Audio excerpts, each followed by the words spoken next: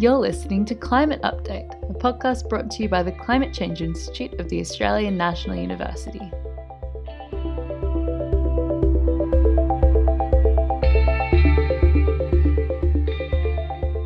Hello and welcome back to Climate Update. This week, we're discussing recent research by science communication researchers Indigo Strudwick and Dr. Will Grant from the Australian National University into a disinformation campaign on social media that occurred during the 2016 US presidential election. During this election, it was found that a very influential disinformation campaign was being run on social media by an organisation that was later found to be associated with the Russian government. Their aim was to destabilise the political environment in America and support the election of Donald Trump. Indigo and Will wanted to see whether science topics were being included in this disinformation campaign. They found that not only were several scientific topics being included, but climate change was one of the most prominent amongst them. So what was the aim of spreading this climate change disinformation? What were the impacts? And generally, how should we handle climate change disinformation on social media? I'm joined by Indy and Will to discuss these questions further. So Will and Indy, thank you very much for joining me today. Thank you for having us. It's wonderful to be here. Great to be here. So we'll start with a pretty broad question about the research. Can you tell me a little bit about what you were looking into, what was your aim and what your findings were? Yeah, absolutely. So I guess to start off with a bit of general context, during the 2016 US presidential election, it was found that there was a considerable campaign or influential campaign being conducted by an organization associated with the Russian government. And this was taking place online on social media, and we were sort of focusing on Twitter.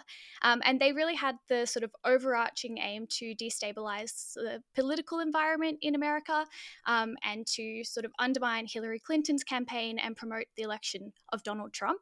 So we were sort of interested in those tweets from, I guess, sort of a social and political perspective. But we also wanted to investigate what kind of impact that campaign might be having on science topics and whether there was sort of pseudoscience promotion or sort of bad science about real science topics being promoted through the tweets. Yeah, I think the one thing to throw in there as well is that we knew there was a big campaign to further Donald Trump's chances and degrade Hillary Clinton's chances. But one of the interesting things that came out afterwards in about 2018 was that there was a huge chunk of anti-vaccination content where it seemed like the Russian troll army was really pushing this anti-vaccination line. And I think the thing that that was weird for me is, okay, why are they doing that? Is this an attempt to make people less likely to vaccinate in America, or is it maybe some sort of anti-science or pushing pseudoscience content here? So inspiring for me here is why were the Russians doing this? What political motive was there to push anti-vaccination content? So the goal in the research was to broaden that net and see what other science topics they were pushing.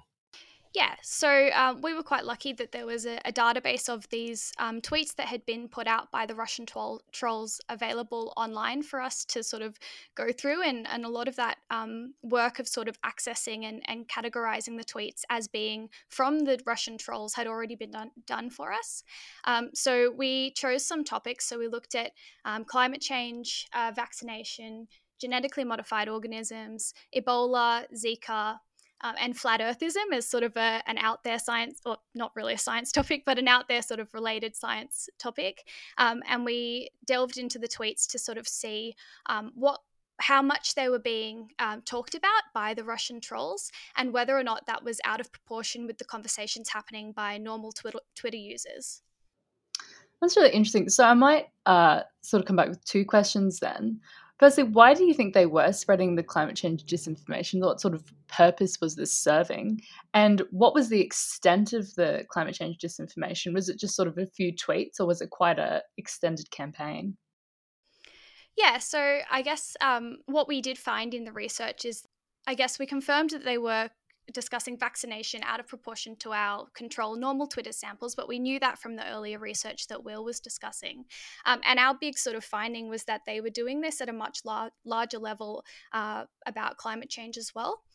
So it was about 1 in every 1,000 tweets from this database of tweets that we found that was about climate change. And a lot of them were that sort of anti-climate, climate denying sort of content.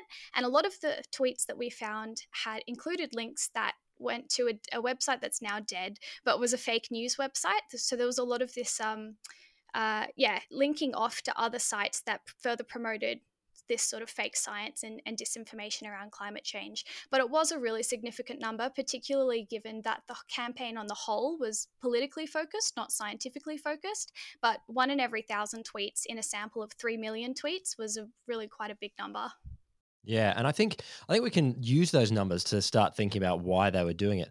So they were clearly pushing climate change content way more than the rest of the sample. So too with vaccination, and we can see a little bit on Zika and Ebola.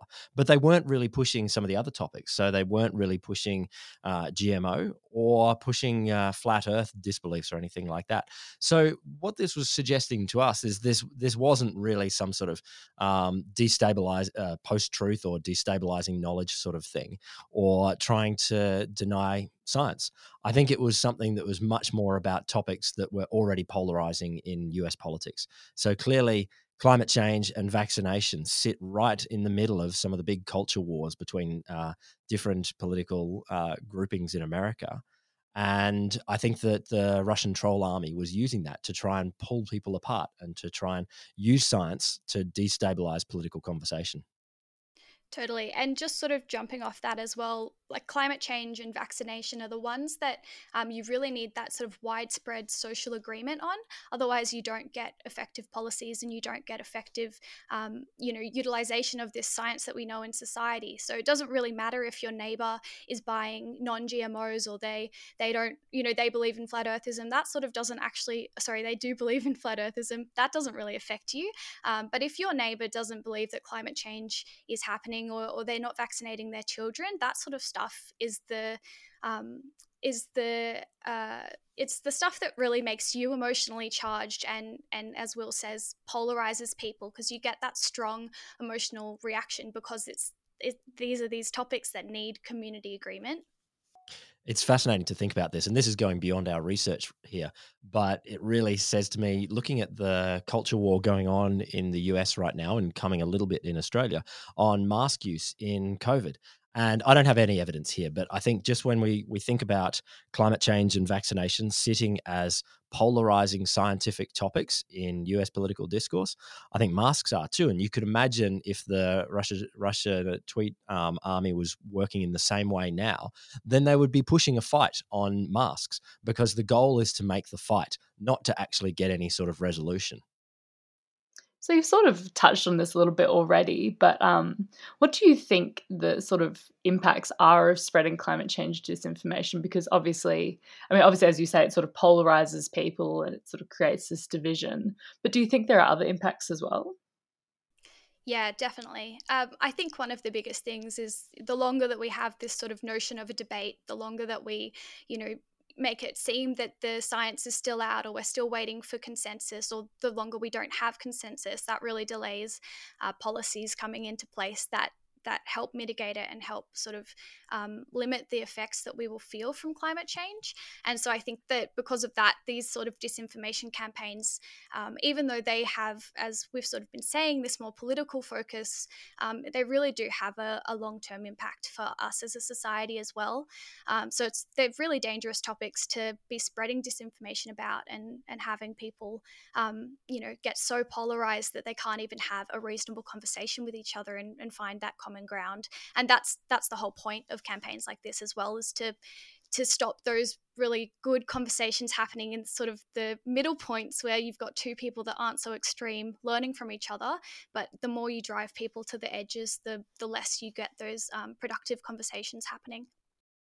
Yeah, look, I think it's sad, really, for us in the climate change advocacy world, that climate change is clearly, or climate change action is clearly, a huge victim of what's going on here. I think that this campaign is really run for political motives. It's run to destabilize, to get a certain outcome in the 2016 election and potentially pushing into 2020. That those outcomes were not necessarily so much about climate change or about vaccines. They're about getting distrust and getting a certain political position here. And I think that we really have to fight against this sort of disinformation.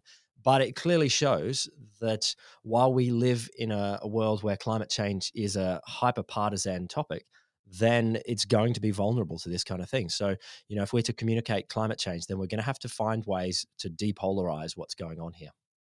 Yeah, I think one of the things that I really took from doing this research is that these weren't science topics that were being targeted to undermine the science. They were just being sort of the byproduct of this political attack, but that doesn't make them any less dangerous. It's still really concerning to see the sort of stuff that people are talking about, and as Will says, the crazy partisan nature of topics that really shouldn't be political at all. It does say something wider about social media as well, that social media thrives on heat. It thrives on the fight and on strong disagreement and hyperpolarization. And I know that social media companies have been attempting to do something about that in the last little while. But as we polarize here further and further apart, we're not finding those common grounds in the middle where we can actually sensibly solve big key policy issues like climate change. So, as science communicators, what do you think the best way of managing this sort of disinformation is? Do you think it should be sort of deleted and blocked, or do you think actively engaging with it and sort of refuting it is the best way to handle it? Yeah, it's a really good question, and I think it's one that comes up about any sort of, troll activity is, are you meant to sort of engage with it and provide your great arguments against it? But as Will was just saying, social media really is, driven by engagement and driven by controversy as well. And you see that in like trending topics and then counter trends happening. And I think with this kind of thing, particularly if it's a troll, you're never going to get them on side.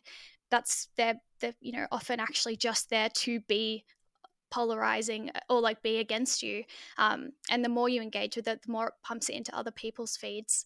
So I try not to engage if there's no, if they aren't there as a genuine party who want to have a conversation. Otherwise you're sort of fueling the machine. But Will might have some other thoughts on this as well. Well, I think it's fascinating. I mean, what do we do? What do we do about this? I think first thing we should do is split apart two different forms of action here. One is misinformation, where people may be ill-informed about a particular topic, but their heart at least may be in the right position. And there are clearly people on climate change, for example, who are misinformed. Don't quite understand what is happening in the world of climate change, but they do want good outcomes. They're not malicious people, and if they're authentically tweeting about climate change or something like that, then I think it is a good service that we do, that we should engage with people and listen to people and attempt to have conversations with people.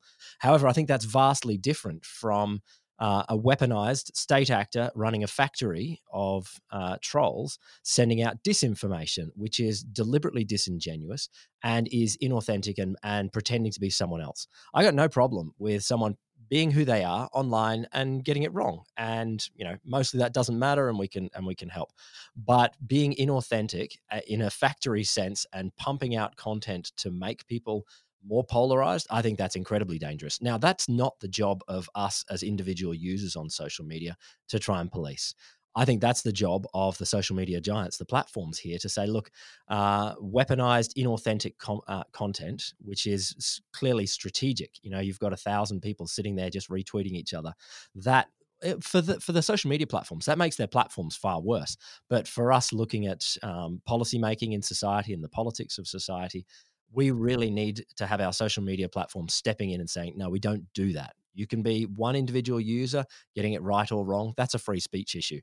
But 1,000 users systematically being fake, that's not a free speech issue. That's a political and policy issue that we need to step up and deal with. Yeah, and we saw that with these tweets as well. Like Twitter did eventually identify these accounts and take them down and remove all the tweets, but by that point it was 2017, and they'd been active for 4 years, and Donald Trump was president. So it is really something that needs to be tackled at that sort of organisational level by the people that have the ability to do so. But it's a tricky thing. It's been a great discussion. Thank you so much for joining me today, Indy and Will. Thank you so much for having us. It's been great. Thank you, Lamis. And thank you for listening to the Climate Update podcast. To stay tuned for our next episode, you can subscribe on your favourite podcast streaming platform, like and follow us on Twitter and Facebook at ANU Climate, or you can check out our website and subscribe to our newsletter at www.climate.anu.edu.au.